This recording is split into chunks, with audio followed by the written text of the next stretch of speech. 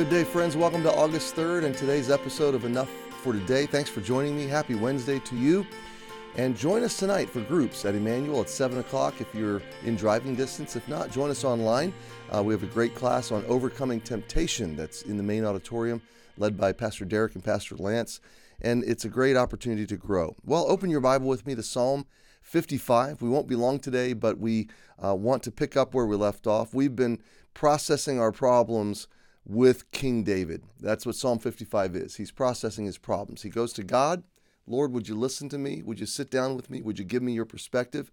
Suddenly, he's not alone in the problems. He's with the Lord. That's always the first right step. We need God's perspective. We need God's input. We need to vent to God.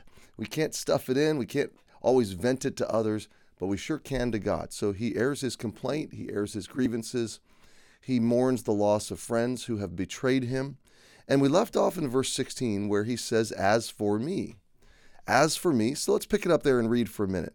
As for me, I will call upon God, and the Lord shall save me.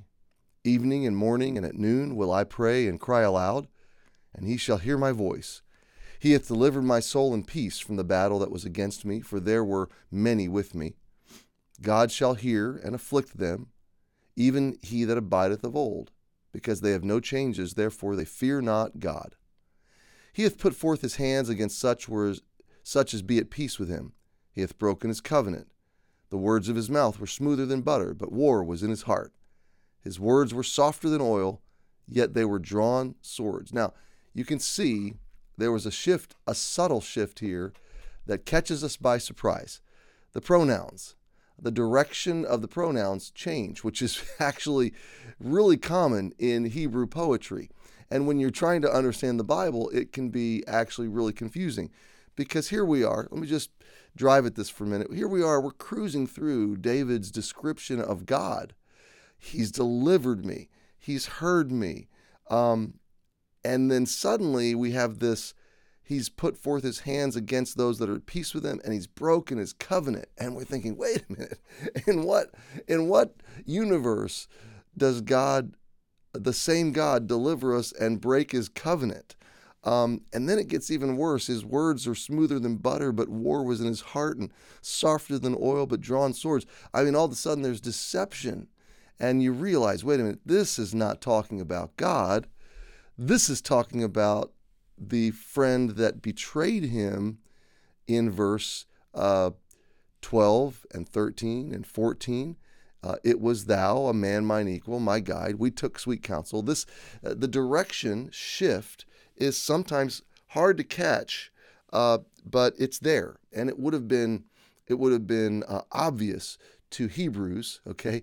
But carrying into the English, it's not always obvious. So it is very important that we pause here and make sure we track the direction, and that's frankly sometimes where another reputable translation can help.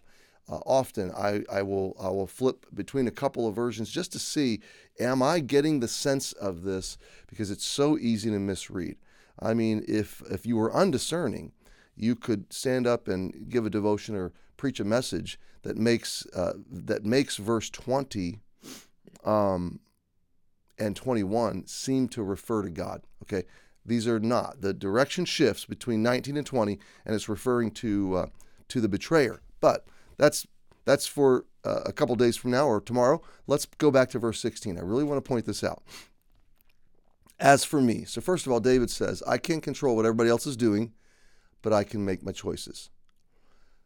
Secondly, I will. So he's establishing his own direction, his own values, his own course of action. I will call upon the Lord. I can't fix my problems. So let's contextualize this. I can't fix my problems. I can't right now overcome my own enemies. I can't put all of these circumstances into my hands, into my solutions. I can't implement all the narrative that I would want to implement. But I can call upon God. And when it comes to our problems and our hurts and our griefs in life, this is the course of action. As for me, first of all, I will take responsibility for myself.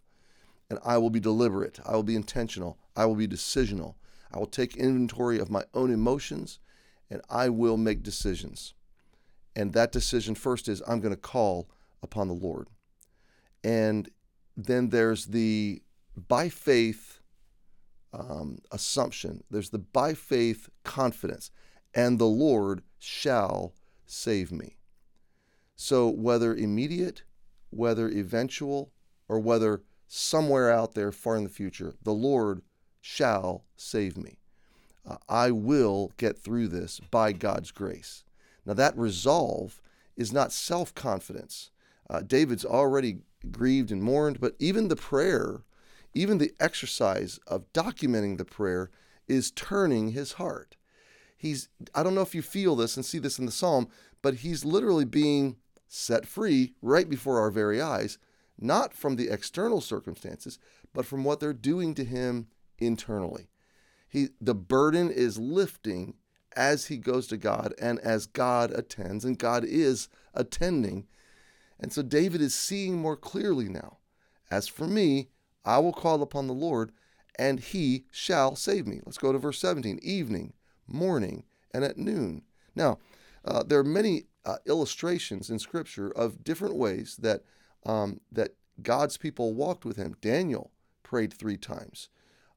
Jesus, I talked Sunday about him going away in the late night or early morning or even through the night, often alone, often with his disciples, to go pray, to get clarity, to be alone, to commune with God. There's depletion in life, and then there's replenishing and with the Lord. Now, this is daily. This psalmist has said, with what I'm going through, one psalmist, I think Psalm 119, said 7 times a day, okay? He would practice acts of devotion and communion with the Lord. Look, whatever your habit or practice or regularity is, there needs to be regularity. There's no one-size-fits-all formula, but you need a formula. You need a practice of going before the Lord. Now, I think there's something important about verse 17. Evening, morning, and noon will I pray and cry aloud, and he shall hear my voice. I think when you're going through especially intense circumstances, especially cumbersome, questioning, perplexing situations, it is advisable that you take your heart to this space more frequently, okay? It's not that you ignore God when life is good and you suddenly are desperate for him when life is hard. That's how it is sometimes with us. But I think when you're going through grief or hardship, it is valuable to say several times today, I'm going to set my alarm, set a reminder, pause. Friend, it doesn't have to be long. It doesn't have to be exhaustive. It doesn't have to be a seminary class or memorizing entire books of the Bible or something unattainable. It's a moment. It's just a moment where you set aside, you quiet your world, you turn off your notifications, you get alone, and you talk to your God about what you're dealing with and what you're going through. Evening, morning, and noon, you pray and you cry aloud. Now, I just want to comment, there's something powerful about talking out loud, crying out loud to God. There's something transformative about that act of faith and that expression of desperation. So crying aloud to God, and he shall hear my voice. This is how we process our problems. It's good practice. It will take your heart to a different place. It will help you see a different perspective on your problems. And God's going to get you through. So my friend, as for me, what's your answer to that question? Have a great Wednesday. Hope to see you tonight.